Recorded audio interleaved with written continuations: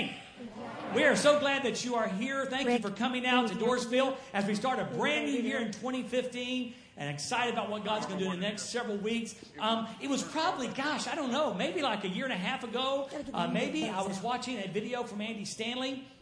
And he mentioned something in his video about his quiet time. And he talked about the fact that he would get up in the morning and he would get in his quiet room, where it was. And then he would say something like this. That he'd say, God, I want you to know I give you my eyes today. And Lord, I give you my ears today. And I'm not sure how far he went in the process. But that really spoke to my heart personally. And so that is something I began doing like a year and a half ago now. Of laying down and saying, okay, God, these are parts that I surrender.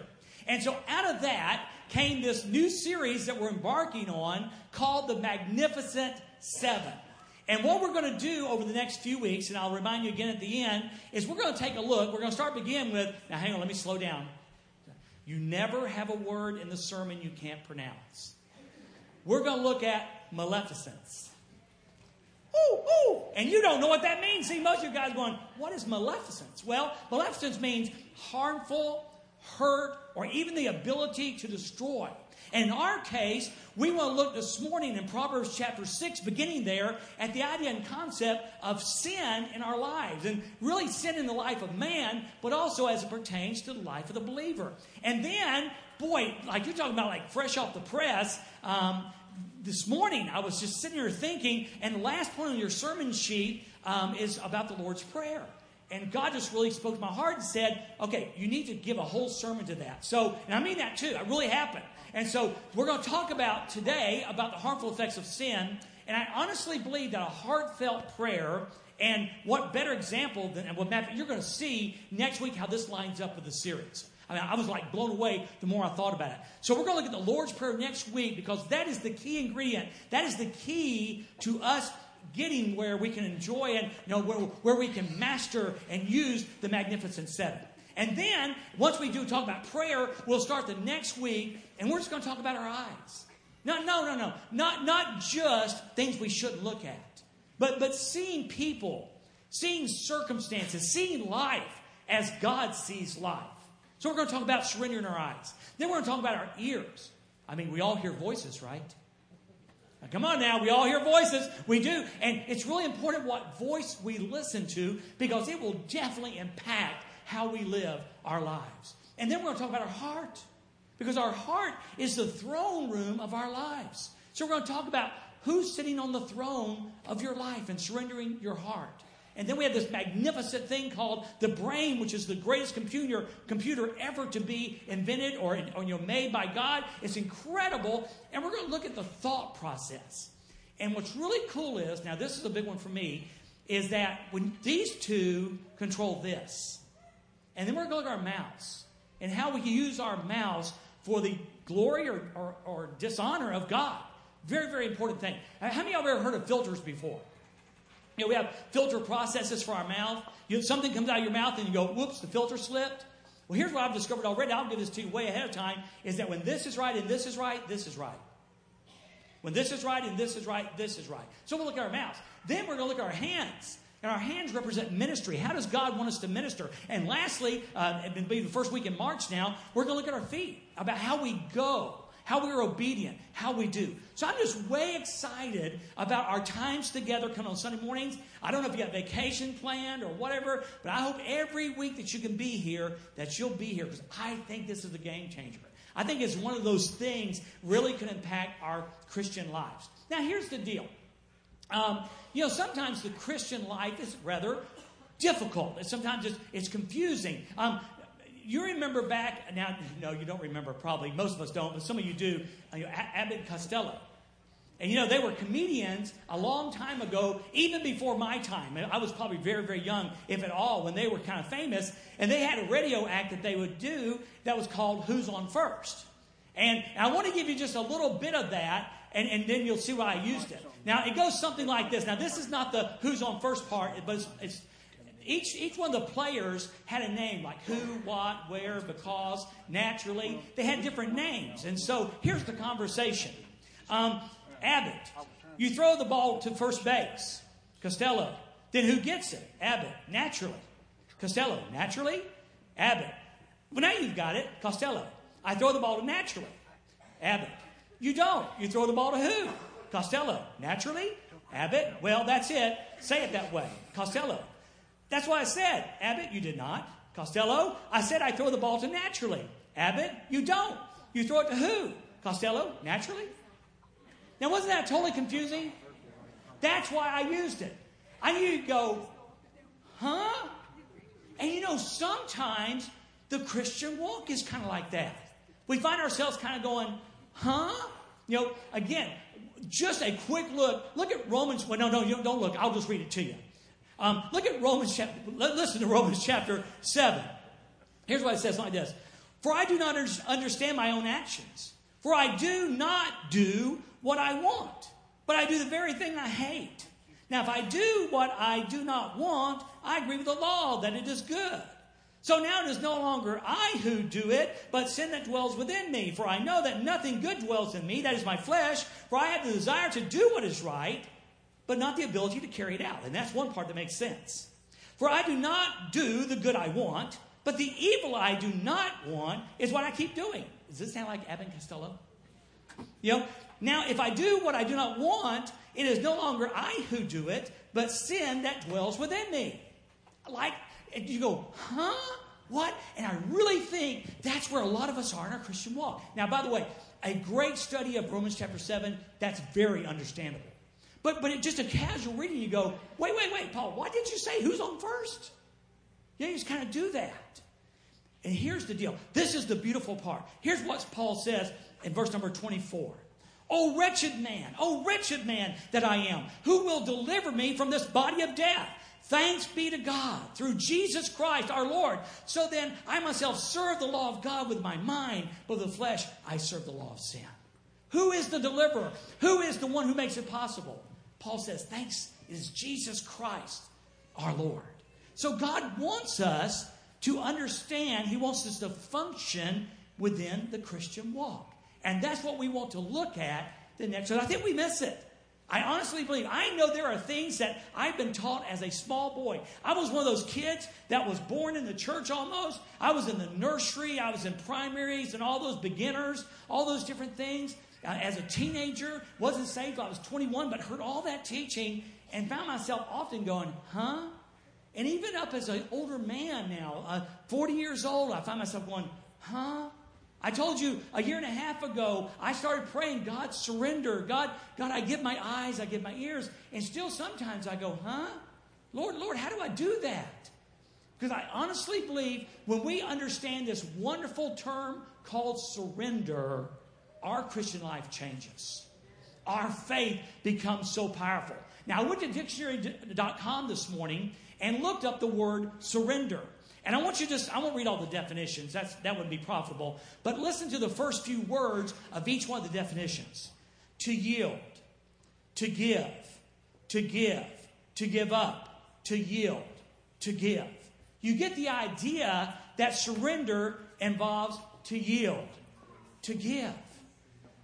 And the whole premise of the Magnificent Seven is going to be surrender. The whole premise of the Magnificent Seven is, God, I give up. I surrender. And we're willing to give up and to surrender to God these 7 things in our lives. It will have a dramatic impact in our lives. And what's really cool is, it's not something you do once. It's kind of like being filled with the Spirit. We are baptized once with the Holy Spirit, and that's when we are saved. But we are filled many times. The word filled means to yield control, to give God control of. And same way, we surrender these things to our lives over and over again. And as we do, it solidifies, it concretes them in our lives. And it is a game changer. So like I said, we're going to take a look at this word maleficence, okay? These things that can harm us, and what better place, and it is this came about. This series has so much history. We were sitting in the Philippines. And for some reason, among the team, Proverbs chapter 6 popped up. And so after discussing a little bit with the team, we're just talking about it, I said, you know what? This would be a wonderful starting point, Jim, a starting point for our series. And in Proverbs chapter 6, we have these 7 things that God lists that he really hates. Go ahead and take your Bibles and look there. Proverbs chapter 6 and verse number 16 through 19. Let's start with the very first phraseology there at the very beginning. There are six things that the Lord hates. 7 that are an abomination to him. So the proverb, probably Solomon, by the way, Solomon starts out by saying, now here's a list of 6 things. No, 7 things that God really hates. And we're going to look at the list in just a few minutes. But here's what I want you to get right off the bat. We understand that God hates sin. Sin is anything that is unrighteous. Sin is offensive to God. Okay? So we know, even though there are 7 things in a list here, it's got to be bigger than that. It's got to be bigger than, okay, these are 7 things that God really, really hates, and the rest of them he sort of kind of hates. Well, that doesn't even make sense, does it? If God is holy and just and all those things, then it's not that he just picked 7 he really hates and the rest of them, he'll somehow tolerate. That makes no sense. When you're a holy God, you don't tolerate sin. So here's the deal. I got the picture in my mind, no pun intended, that these 7 sins draw a portrait of our depravity. It draws a portrait of our separation from God. That is, when you look at these 7 sins, they're like brushstrokes on a picture. And the picture it's Solomon drawing a picture of the inspiration of the Holy Spirit of our depravity, showing us how much we need a Savior, showing us how unlike God that we are. Because it is crucial that we as humans understand, if we're ever going to become part of God's family, if we're going to be drawn into his family, if we're going to experience God's grace, we've got to understand lostness. We've got to understand lostness. And so this is like a brushstrokes that Solomon's painting in the inspiration of the Holy Spirit. This is what depravity looks like. Now, we don't have a hard time with that in the world today. I mean, you just read some of the headlines and you understand how evil and how carnal society is. But we need to step back. We need to go back and look at this depravity. So Solomon paints this picture of what it looks like. Now, we wrestle with this. Now, one, I think the world wrestles with it. The world wants to say, I'm not that bad. The culture we live in today, they don't really want a God anyway, and so they throw God aside and say, we'll write our own standards, our own rules. It's up to me to determine what is good and what is right. If it's right in my eyes, it's okay. Situational ethics. If I say it's okay, it's okay. If you say it's okay with you. Whatever each person writes what truth is and what untruth is. We write this. So we wrestle with this. I think the church wrestles with it. I think we sometimes forget what we were before God saved us. Every once in a while, if you want to do something fun, go back about 3 church directories. Now, some of you know Jerry Ford. And you look at Jerry Ford now, he's a very distinguished elderly man. And he is elderly. He's getting close to 80 years old, I think. Got the nice gray hair combed over, not a hair out of place, a very distinguished young man. But you go back and look at that directory in the 80s or 70s, somewhere in there, and you see this guy with these big honking glasses on. I mean, it was the 70s. You know what I'm trying to say? These things were this big, and boy, you had still pretty large hair then, plaid coats, and you're going, what? And I don't know about you, I don't show off those pictures. I remember I had this suit once. I got it from Bell Cutson, Judy, in Valdosta, Georgia. And it was white with black plaid. I thought it was the coolest thing in the world. I look at it now and go, who is that guy? And why did she date him? Is the crazy part. I mean, we were at a sweetheart banquet at the church when I had this picture made. I'm going, oh my gosh, I thought it was such an incredible suit and it was so ugly. So normally what we have a tendency to do is when we look back at those old pictures, most of us look better now than we did when we were like 35 with the fashion and all that going on. We want to hide those pictures. Well, I really think, and I think it's a mistake, I think we have a tendency to hide the portrait of our depravity. I think we have a tendency to hide what we used to look like. And the danger of that is that we forget what God did for us. And we start thinking how good we are. Of our own, how far we've come, how good we are. And that is such a dangerous, dangerous thing. So I think the society wrestles with depravity. I think we wrestle with our own depravity, what we were before we met Christ. So again, Solomon says, now there's 6 things, really 7, that God absolutely hates. Now there's one more thing. Let me bring this to your attention. When you see something that the words say that God hates, now if you're taking notes, you need to write this down. If you see something God hates, it should be on your hate list if you're a believer in Jesus Christ. I mean, we really, again, we let society control our sin list, what is wrong and what is right. And too often we find ourselves embracing things that God hates. I mean, some of you guys are perfectly okay with some of the things that God says, I don't think so. I don't think so. And the church is trying to embrace the abortion issue. Someone's saying, well, it's a woman's right. Well, it may or may not be a woman's right. I'm not going to debate that, but God calls it murder. And He just calls it wrong. I mean, God says life begins in the womb. So if we're not careful, we let society dictate what is right and wrong. So I'm just telling you, when God loves something, we ought to love something. And when God hates something, it should pretty well make our hit list. Okay? So we got to be careful and examine today. Matter of fact, just pause right now while I'm preaching, while I'm sharing with you from the Word. Just pause and say, well, how does that line up in my life? Are there things in my life right now that God's Word specifically says God hates, and I'm embracing them? That's a real warning sign for this series to speak into your life. It's a real warning sign that we need to take a look at where we are with God. Now, what Solomon does then, after he says all this, that God hates them, they're abomination, and that there are 7 of them, which by the way, once again, I think this solidifies the idea of a portrait, of a collection, is the number 7 means completion. Number 7, and by biblical numbers mean certain things. And the number 7 is a sign of completion. Okay? So perhaps that solidifies the idea of what Solomon's trying to paint for us this morning.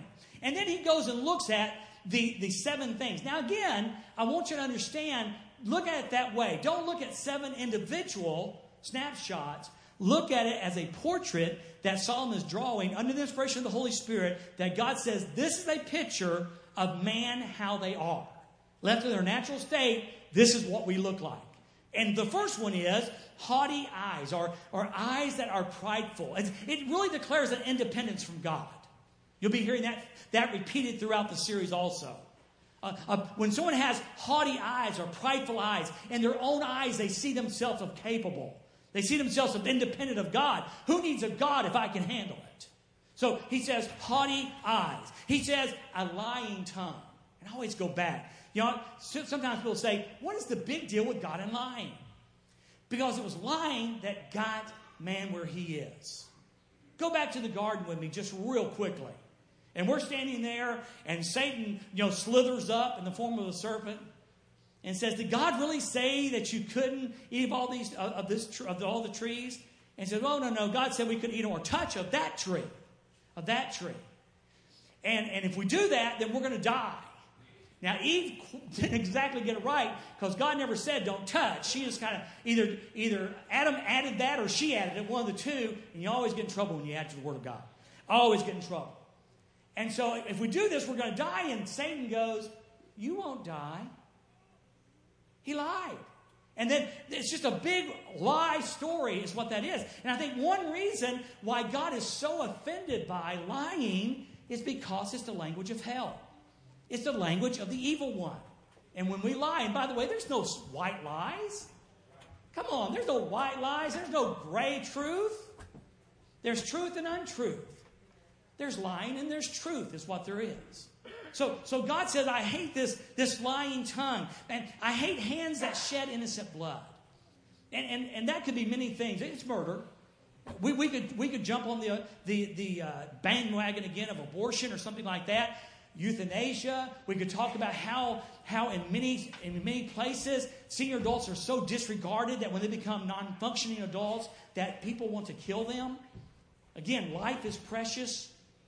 But I really think probably where we're going to go with that, when we talk about it, you're going to see the word apathy pop up. Because again, the church is so filled with apathy in certain areas. It's like we almost forgot why God left us here. God left us here to be a light. And we often want to take our light and hide it under a bushel. And Jesus said, you just can't do that. So we find ourselves trying to be comfortable, trying to be accepted. Of all things this morning, I was listening to Adrian Rogers, like at 5:30 in the morning. You know, when I crawl out of bed, I have to kind of wake up, so I'm drinking coffee and listening to Adrian preach. And he was talking about that. He was talking about how that we have a tendency to embrace the world and not God. And what a dangerous thing that is. I'm going, yay, Adrian, that's exactly right.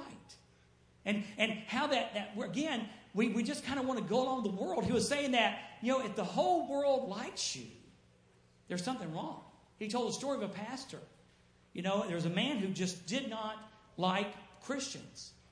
And the story went like this. He said, actually it was him. No, it wasn't him. It was another guy.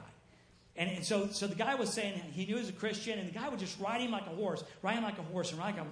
And so finally, the lost guy said to this guy, that he learned he was a preacher. And he said, well, listen here. If you're going to be a preacher, I was speaking Adrian. If you're going to be a preacher, be a good one. And Adrian said, well, okay, what does that mean? He goes, I knew a pastor once. He was a good preacher. He never brought up Jesus or anything. And we have a tendency to do that. We may, listen, students, we may take our popularity over our Christ. Guys at the work, in the mines, or wherever you might work, we may take our popularity being accepted over our Christ. As preachers, we got to be careful. Everybody wants to be liked. We got to make sure we don't compromise our Christ.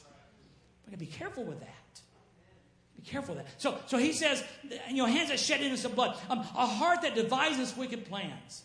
Jeremiah said, the heart is desperately wicked, and who can know it? A heart that is bent on devising ways to disobey God. Feet that make haste to run to evil. We should be running from evil, not to evil. And the world, sinners like sinners, and they run to evil. And then a false witness who breathes out lies. A false witness, one who speaks evilly against another one. And one who sows discord among brothers, among sisters. God hates that. God hates that. So see that as a portrait of the depravity of man. Now, here's what I want you to get. Remember I told you? All of us probably who are not too old have pictures of our lives. I've got one where, I was a young kid eating a piece of watermelon. I was like 3 years old. You fast forward, I've got one when I was in 6th grade. And I'm wearing my little patrolman badge. I was so proud of that. You move forward, and I had hair over my ears. I actually had hair. Hey, those were good days. And then I told you about the suit. And then you move forward. We all have different portraits of who we are. And this portrait can represent one of three things in our lives. Okay? See, some of us once were dead in trespasses and sin. Let me read it to you. Listen to this. This is Ephesians chapter 2. Great scripture. And you he made alive who were dead in trespasses and sins, in which you once walked according to the course of this world, according to the prince of the power of the air, the spirit who now works in the sons of disobedience, among whom also we all once conducted ourselves in the lust of the flesh, fulfilling the desires of the flesh and of the mind, and were by nature, past tense, and were by nature children of wrath, just as the others. So there's a group of people here today who, when the Bible says you were dead in trespasses and sin, and you walked a certain way, you don't walk that way anymore. By God's amazing grace, you met Jesus Christ. And you repented of your sins. You turned from your sins. And you experienced grace. And God forgave you. And now you walk a different path. And for some of you, even in the sound of my voice on the radio, or perhaps in this room, there's some of you that's present. That's present. You'd have to admit today, you know what, Dwayne? I never even heard about Jesus and grace and sacrifice and a Roman cross. I kind of just thought you'd try to be as good as you can be. And that's kind of like, there's a scale out there somewhere, and you measure that, and if it tilted in the right direction, ding, ding, ding, ding, it's your good day. I thought you kind of all got in. In the end, And today the Bible would say, a trusted book, thousands of years old. There's no revisions of the Bible. It might be different versions, but there's no revisions. It's not like the Quran. The Quran, now listen, the Quran has a committee set up to determine what was the latest revelation of Muhammad. They'll tell you that. We don't have a committee to determine because it was never revised. It has stood the test of time. And the Bible says that left to our natural state, we are born spiritually dead. We are born separated from God. And that's how some of us are.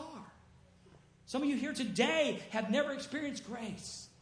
And God's Word says you're spiritually dead. But here's the scary part. There's those of us who were dead and now we're alive. And there's some here who are dead, and boy, God wants to make you alive. But there's too many believers today who want to play dead. You know how a possum does? The possum, as a defense mechanism, will roll over and just lie there and pretend to be dead. And a predator will come along and smell him, and if I can't kill him, I won't eat him, so they go away. And you know, too many of us act like we're dead. The habits of our lives, our lifestyle, our worldview, the things we do are that of the world and not that of Christ. And people look at us and they don't see an alive believer. 34. They see a dead believer. Now listen, there's real danger in that. There's real danger in the sense that you might really be dead. Because the Bible says that if you're in Christ, you're a new creation. Come back tonight, we're going to talk about that. So it could be a past picture, it could be a present picture, but don't let it be a future picture. The whole point of the Magnificent Seven is that 2 years from now, we won't be acting like dead people. We'll be acting like the resurrected believers in Jesus Christ, the blood-bought believers in Jesus Christ that God wants us to be. We'll be experiencing the victory that God wants us to be. This is a series with a purpose. It's not a pointless message. It's a message. It's a series with a point. So we look at this, and you need to ask yourself, is this who I was? And thank God it's not who I am. And you can look at my life and see my actions. They back up the God I serve. Are you realizing today that you look at this and that's really who I am? And today might be the day I need to trust Jesus Christ as my Savior. Or in the recesses of your heart, as you hear these words, you're going, how did he know? How did he know that I'm one person at Doorsville and another person 300 feet underground? How do you know I'm one person at Doorsville and another person in the locker room at school? Or in the back seat on Friday night? Or at a bar on Tuesday night? How did he know? I'm just going to tell you this. God has called you to something far more and far better than all of that. So Solomon paints this picture of depravity. Now let's look quickly at Psalm 14, verses 1 through 3. And it really solidifies what I've been trying to say in a very real way. You know, this is, again, it's like another picture, this time written by the psalmist, about who we are. Now, the Bible says the fool, and I think it's just a way of saying it's a very foolish thing. Now, again, all of us have done foolish things. All of us have done things that were just not wise. I was yesterday, I thought, is Hobie here today? Hobie, you here? Dude, I almost blew it yesterday. I was coming into Carterville. You know that's construction zone Hope, and you slow down to 45 right there. And I'm not a speeder. I'm not. I mean, I might do like 3 over, but that's just about it. I guess that still makes me a speeder, doesn't it? Well, anyway, I'm not a big speeder. I'm a little speeder, okay? I'm just a little speeder, okay? And so I'm coming in there and really not, I was thinking about something else totally out of my mind and, like totally in somewhere else. Wasn't texting, wasn't on the phone, just thinking. And I see a Carterville police car come the opposite direction, and he pulls into turn. I was doing my speedometer, and I was doing like 53 in a 45. And I said, oh my gosh. So I moved over and slowed down, and thankfully he was going the other way. He wasn't interested in me that day, but he'd been fully just, though, because I was speeding. I was doing a foolish thing. What was the foolish thing? I wasn't paying attention to my driving. So all of us have done foolish things. Amen? We all have. So the psalmist says the foolish person has said in his heart, there is no God. Now let's talk first off. Let me talk to you today. If you are one of those people who, if you'd have to agree that you don't have a relationship with God, you'd have to agree that you are dead in trespasses and sin. You may not. What does that mean, Dwayne? Well, it means spiritually you're separated from God. You have to agree with that. This is not a verse about atheism. No. See, everybody has God. You may say, I don't believe in God. Oh, yes, you do. You may drive it. You may live in it. You may go to work 8 and get off at 5. You may take it down to the lake. You may kiss it at night. But you've got a God. Come on. See, that's a real dangerous thing. All of us worship something. All of us worship something. And really, you're here and you've got a God. You just don't have Jehovah God. You have a God wannabe and not the real God, but you've got something you worship. Okay? So he's saying, it's not about there is no God. It's about not worshiping the one true God. And again, he paints a picture. They are corrupt. They do abominable deeds. Remember? An abomination to God up in the other verses. There's none who does good. The Lord looks down from heaven on the children of man to see if there are any who understand, who seek after God. They have all turned aside. Together have become corrupt. There's none who does good, not even one. Again, a portrait of our depravity. Who we are in our natural state. Let me tell you something. We needed a Savior. We need a Savior. And for all eternity, we will need a Savior. Jesus was not an event in your past on some day when you prayed some prayer. Jesus Christ is an event in your past, but He better be in your present. And bless God, the only way you're making it to heaven if Jesus Christ is in your future. That's the Jesus that we have and the one we need. So this person would say that, I have a God perhaps, but it's just not Jehovah God. That's a very, very foolish thing. I know what society says. But I'm telling you, God's not out of date. God's more relevant today than He's ever been before. But I love, again, I believe it's just the New King James Version, I think. Because it shows something that we really have a tendency to miss. The fool says in his heart, if you have the New King James or the King James particularly, you'll see the words, there is no God. And the word there is are in italics. And that means they are not in the original language. So it would read like this. The fool says in his heart, no God. And again, we can interpret that as saying there's not a real God, there's not Jehovah God. But the scary part is, it scares me to death that too many believers in Jesus Christ tell God no. Our lifestyle is, no God. I want you to do this. No God. I want you to love. No God. I want you to forgive. No God. I don't think we're in a position as followers in Christ to tell God no. Let me say it again. I don't believe as followers in Christ we are in a position to tell God no. The old cutesy saying that went around for so long, if He's not Lord of all, He's not Lord at all. But we're just not in a position to tell God no. And again, please stay with me. If you're a Christ follower today and you know God said do something. Now, I'm not talking about Africa. I'm not talking about selling all your possessions and moving to Montana on a commune somewhere, wearing a white robe and singing Kumbaya. I'm talking about God said, I want this for you in your life.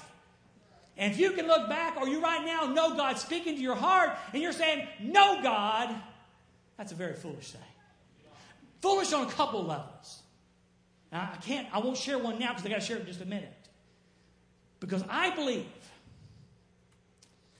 and it's not important I believe it. It's important I believe this word says it. And it's not important I believe it. The word says it.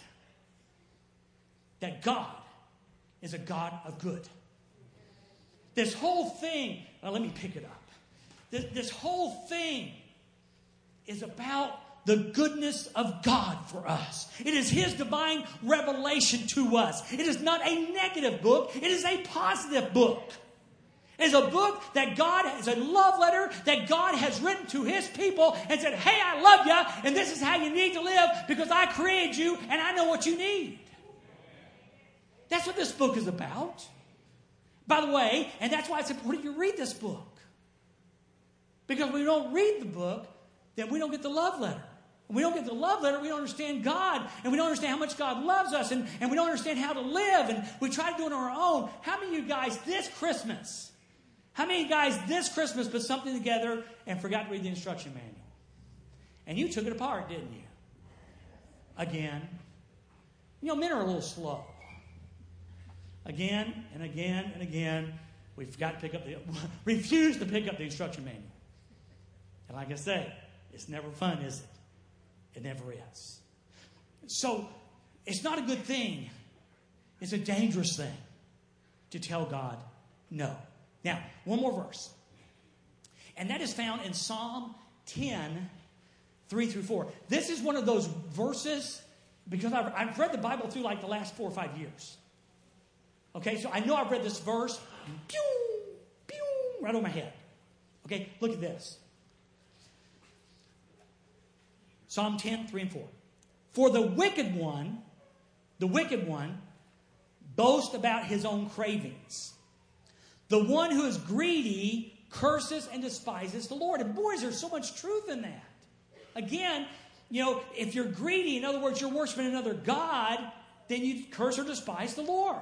You're rejecting the one true God. In all his scheming, in all his planning, the wicked arrogantly thinks there is no accountability since God does not exist. The world thinks that because they believe that God doesn't exist, that erases accountability. Well, you know what? Our thinking doesn't impact the existence of God. We can think all we want to. We can say, God's dead, God's dead, God dead. God doesn't exist. Guess what? He's still there.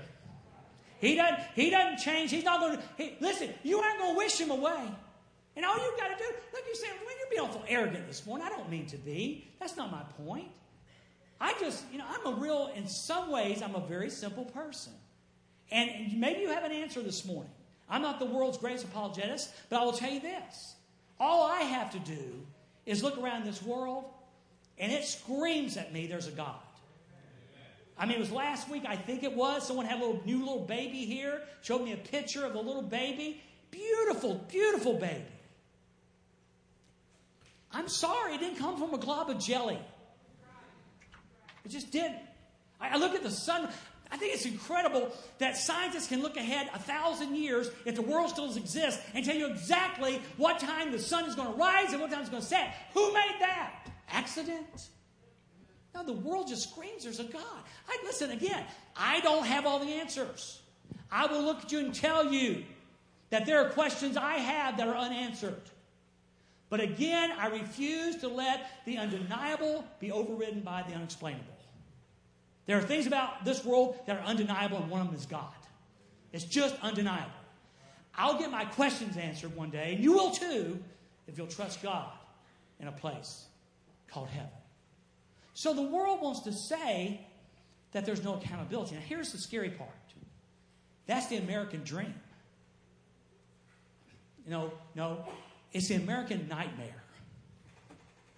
We can go certain places in the world, and I can sit down one-on-one. I can sit down one-on-one with a Muslim man. This happened in Uganda.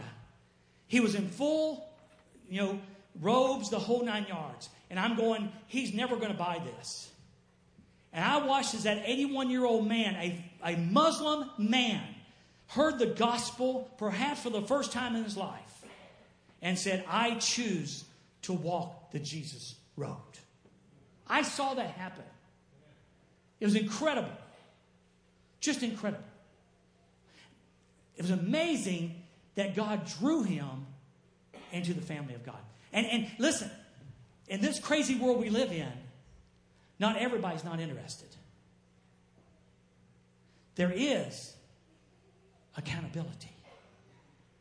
And we've got to share that good news with all people everywhere. The problem is, in America, it's hard. I don't know if it's flawed logic. I don't know if they've heard it too much on the television somewhere. I don't know. But almost everybody in America is saved. Are you a Christian? Yeah. Well, how did that happen? Well, I drove by a church the other day and boop, it happened magically. Or I turned around the church parking lot. Or a preacher married me. Well, not married me, did the ceremony. It's crazy. Listen, you know what I'm talking about. In America, it's almost like rite of passage. If you have citizenship, you got citizenship in heaven. And nothing could be further from the truth. And that's why it's a spiritual nightmare. We are losing America because America has lost a picture of its own depravity. And we desperately need to preach the truth to people so they can see their need of a rescuer. They can see their need of a Savior. They don't need a watered-down gospel. They don't need a dose of Southern Baptist religion. They need the gospel of the Lord Jesus Christ clearly presented to them. There is accountability. And believers, there's accountability for us.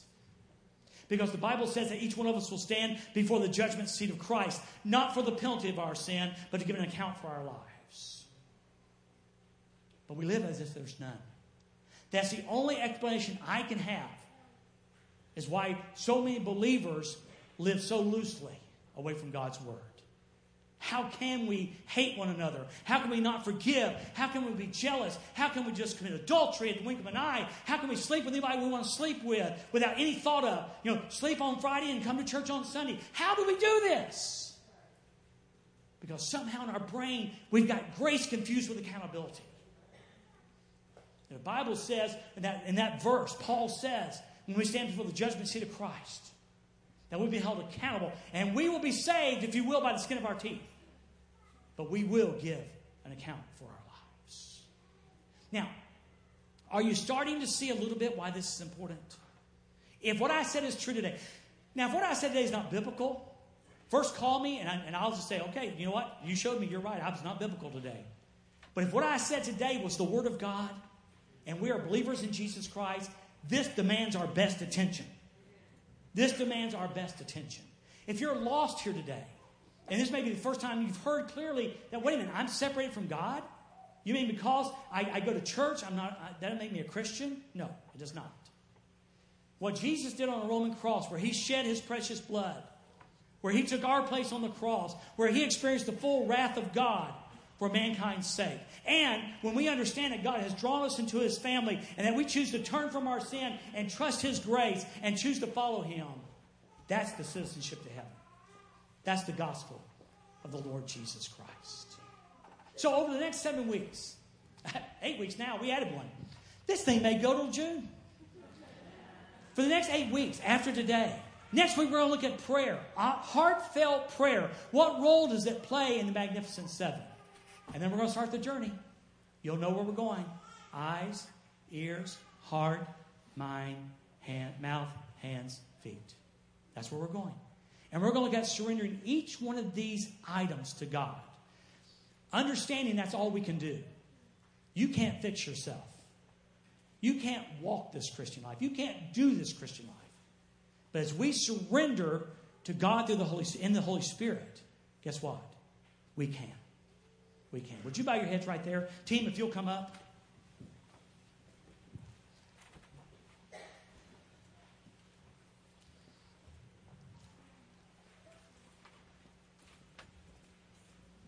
The more real this becomes to you, this God thing, this relationship thing with God, believing that the Word really is given for our benefit and our demise, the more you believe that, the more real your faith is going to be. And what a perfect time to launch a new year with saying, okay, God, I give up, I yield, I surrender. I give up, I yield, I surrender to you.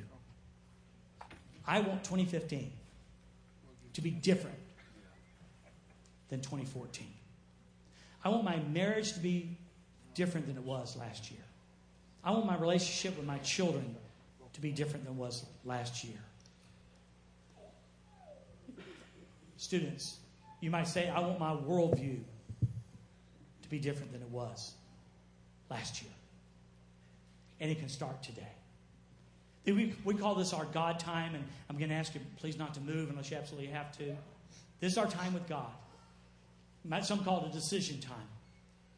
It's a time when if you're here today, we invite you and ask you that, Brother Brent, we stand out front, and we would love to share you a little bit more about how you can come in relationship with God.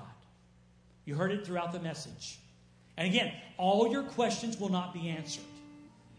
But if you by faith will embrace the undeniable fact that there's a God, He loved you enough to send His Son Jesus to die for you. And if you'll turn from your sin and choose to follow Him, your life will be forever and radically changed. Forever and radically changed. That's one. For those of us who know Jesus Christ as Savior, are you willing today to take that first step and say, God, I know this is the beginning, but I heard enough to know, God, there are some areas in my life I need to surrender. I need to lay down. And you're willing to, by faith, to say, God, by your grace and with your power, I'm going to lay these down. I'm going to take the first step and surrender. It may be you may just feel the area of a blank check with God. It may be an area of your life you know you're wrestling with. I know, listen, oh, by the way, I forgot to tell you this. This series, if I could sit out there and talk and listen at the same time, I would. I've been doing this for 18 months, and I wish I could tell you I've just mastered it. I have not. But every day when I do it, it strengthens me. Every day, the Word of God in Lamentations says that His mercies are new every day. We'll talk about that a little bit tonight. His mercies are new every day. So perhaps today is the day you want to make a surrender. So as the team sings, I'm asking you to stay seated, keep your heads bowed. In a few moments, we'll join them in singing and stand to our feet. But right now, this is your time with God. Brent's waiting down front. If we can help you, if you want to come pray, we've got some people who would love to pray with you. If God's speaking to you about joining our church family, we would love to talk to you about that. Mostly if you need Jesus, from what you heard today, if you're ready to embrace God's grace, then come. Then come. This is